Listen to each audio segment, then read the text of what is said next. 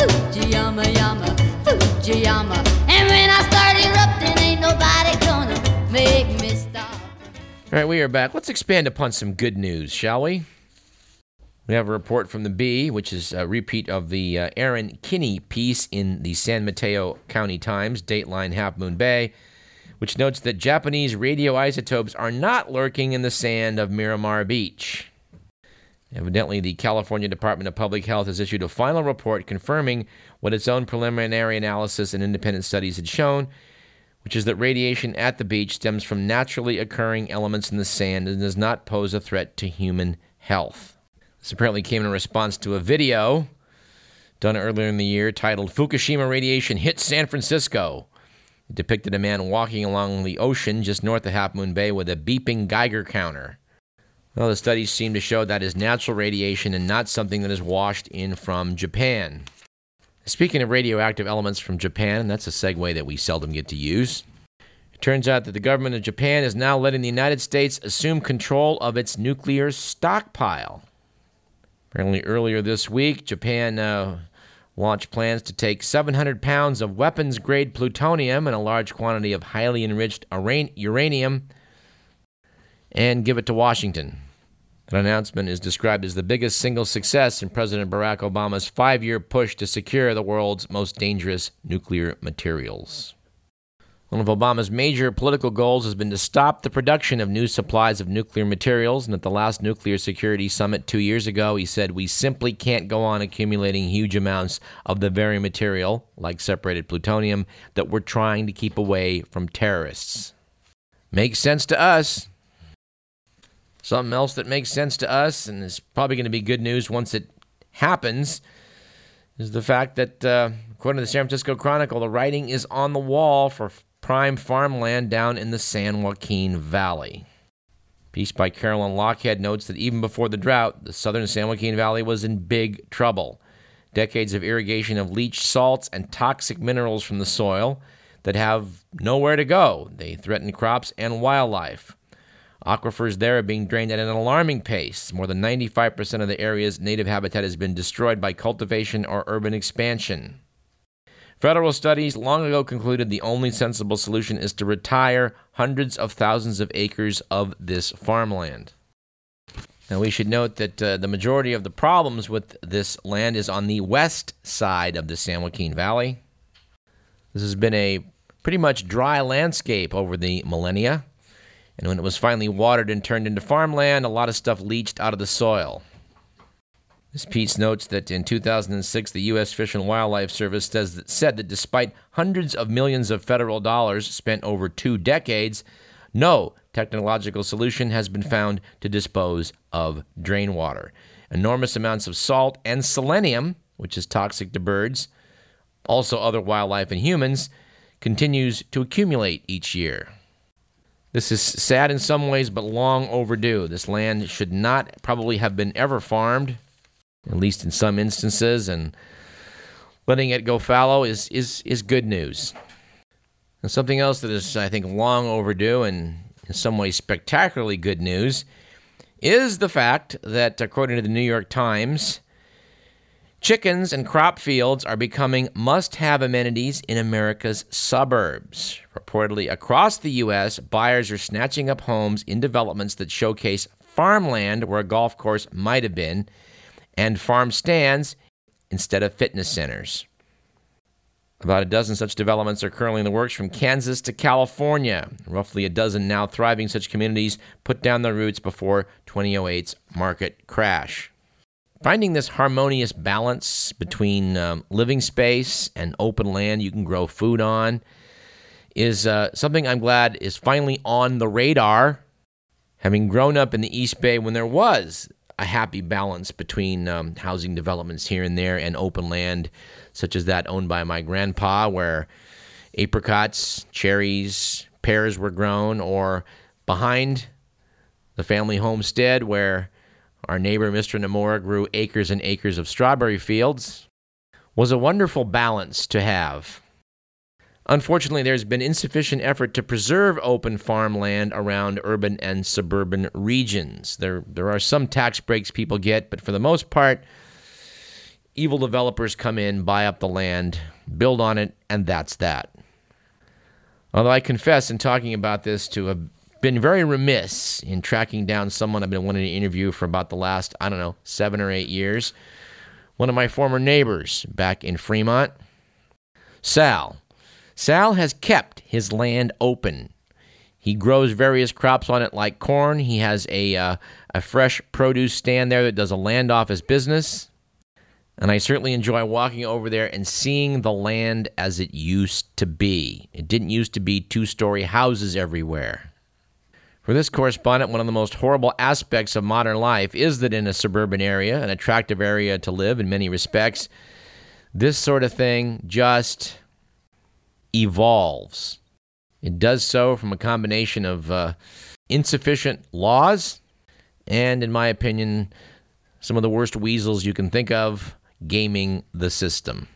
We've taken a pretty strong position on this program over the years against real estate developers because although we do need a certain amount of development to have a healthy economy, from what I've seen, California has been trashed by development. In fact, I don't think I'm going to bother to give a Jackass of the Week award this week to anybody, but if I did, it would be the new Honda dealership, which has been slapped up right next to Highway 80 down in Vacaville.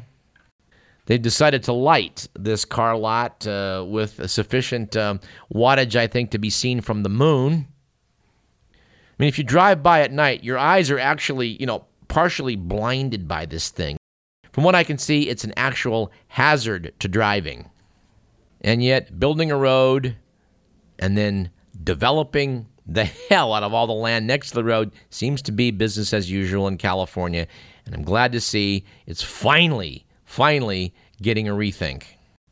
Something else that might also deserve a rethink as related to, some congratulations we first want to extend to the Sacramento Bee. Since the publication of the Bee's series by lead reporters Cynthia Hubert and Philip Reese about patient dumping from Nevada here in California, legislators increase funding for mental health. Well, that'll help a little. And, reports the Bee, Governor Brian Sandoval created a special council to review the state's mental health care system and make recommendations for improvements. Don't hold your breath. But although we applaud the Bee and reporters Hubert and Reese for their efforts, the greater question is, what are we going to do about the homeless dumping taking place all over the area, not just from Nevada mental hospitals? Our state capital is currently putting out the welcome mat for transients, hobos, people with substance abuse problems, and folks for whom mental health is an issue. This is a thorny problem, to be sure. But it appears to this correspondent that Sacramento, like Santa Monica, Santa Cruz, and a few other homeless-friendly spots in the state, is starting to realize is that there needs to be some limits to the community's generosity. And by the way, when it comes to funding solutions to the problems we have in America, it has seemed to us that the great mother lode of funds to be tapped into lies with the military. The Pentagon has long had a plan to be able to fight 2 wars simultaneously, and they certainly put that into practice with Iraq and Afghanistan, the latter of which is still an ongoing circus. But Chuck Hagel, our defense secretary, and others apparently are finally stepping forward to rein these grandiose plans in and cut the budget. A couple weeks back, some Pentagon officials, on condition of anonymity, told the New York Times that the current plans will be for a military capable of defeating any adversary, but too small to carry out protracted foreign occupations. Well, we think it's high time that thinking started going along those lines, although in reading the story about this, I had to stop. But in reading about this, I had to stop and realize, boy, there's a lot of political horse trading going on here. Apparently, under Hagel's proposals, the entire fleet of Air Force A-10 attack aircraft, designed to destroy Soviet tanks in the event of an invasion of Western Europe, would be eliminated. Well, I think that Soviet invasion is never going to happen. But from my understanding, forces on the ground are always happy to have the A-10s in the air because they actually can interact with the troops that are on the ground, as opposed to our really fast whiz-bang jets like the F-35 warplanes, which are very expensive and run into cost delays, and which seems to be what the military plans to replace the A-10s with. Speaking of military hardware, they're apparently giving the tank a rethink. Piece by Marjorie Senzer in the Washington Post, February of this year, notes that tanks are something of a relic. The Army has about 5,000 of them sitting idle or awaiting an upgrade. But it notes that for BEA Systems in York, Pennsylvania, keeping the armored vehicle in service means keeping jobs. Noting that, and jobs, after all, are what their representatives in Congress are working to protect in their home districts.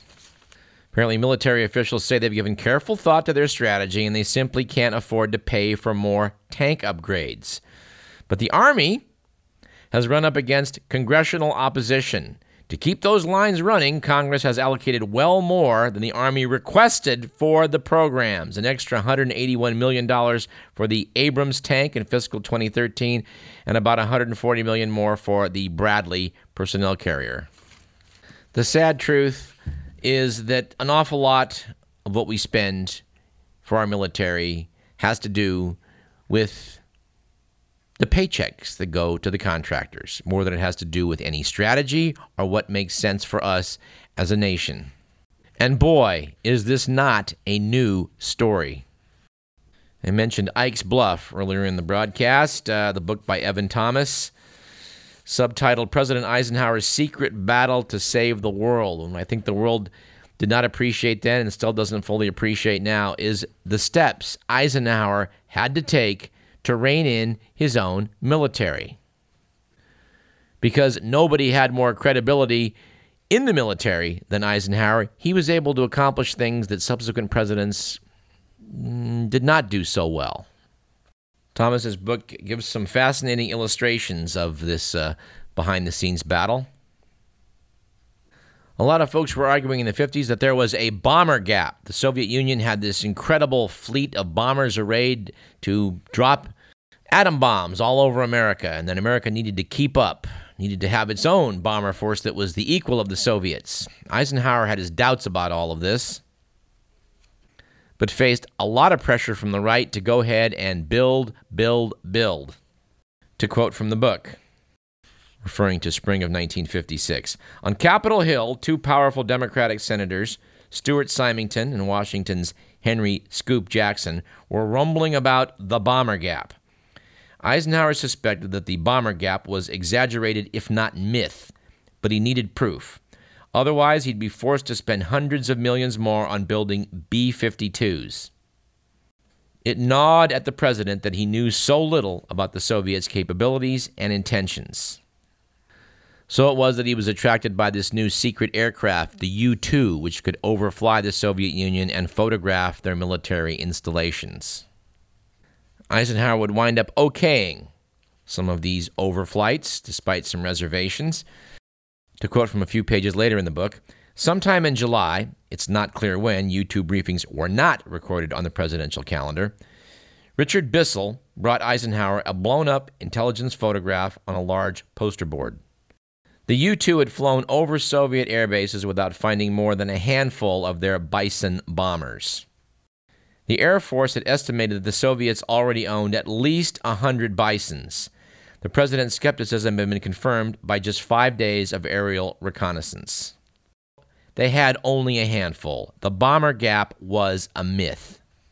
But as it would turn out, just 2 years later, Eisenhower had to defend himself again from a gap, in this case, the alleged missile gap between our capabilities and that of the Soviets.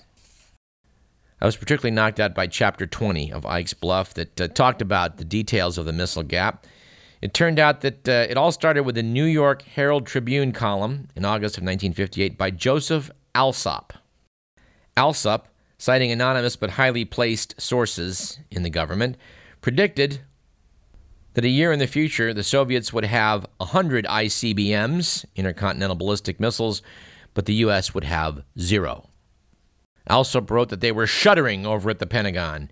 Shuddering because in 1960, 61, 62, 63, the American government will flaccidly permit the Kremlin to gain an almost unchallenged superiority in the nuclear striking power that was once our specialty. And despite what Eisenhower wanted as a result largely of the Alsop column, over on Capitol Hill, senators voted to spend $1 billion more than Eisenhower wanted on bombers and missiles.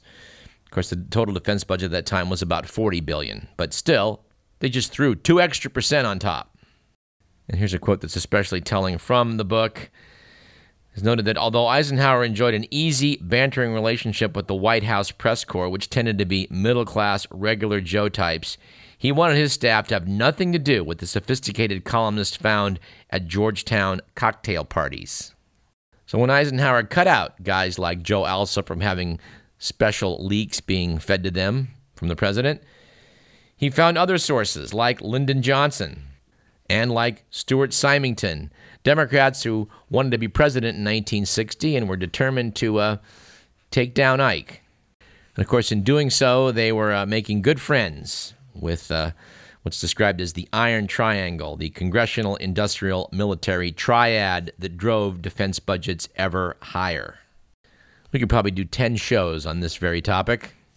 But I got to say, when I look at the likes of, Charles Krauthammer talking about how, Obama's puny response is inspiring Vladimir Putin to take over the world, I think, well, same game, different decade. They've been doing this now for a couple of generations and probably always will. Of course, one aspect of this I find curious is that Richard Bissell, the guy who was running the U2 program for the CIA, was a guy who liked to chat up Joe Alsop as well. Did he tell Alsop that the missile gap was phony? Well, although he knew it was, he did not. Well, why not? Because Bissell knew that would keep pressure on Eisenhower to keep his U-2s flying, the risks be damned. So again, we have to return to the old adage that when you see something you can't quite understand because it seems kind of crazy, well, look for someone's financial interest. Anyway, let's take a short break. But before I do, I want to thank whoever it was on Facebook that directed me to a quiz to assess which president you were most alike.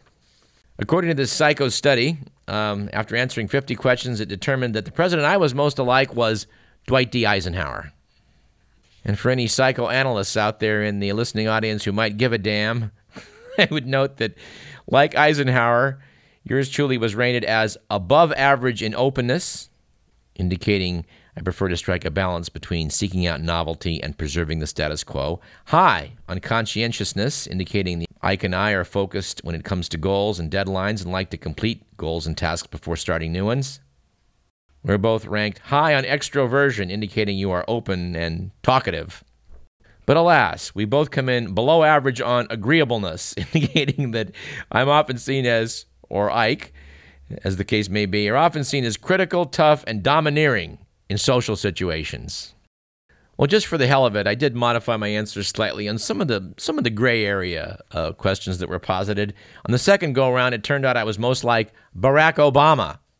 And although both President Obama and I, and for that matter Dwight Eisenhower, both score below average on agreeableness, in the modified score, more like Obama, it was described as alternating between being tender-hearted in some situations and tough-minded in others. Well, I don't know. Maybe.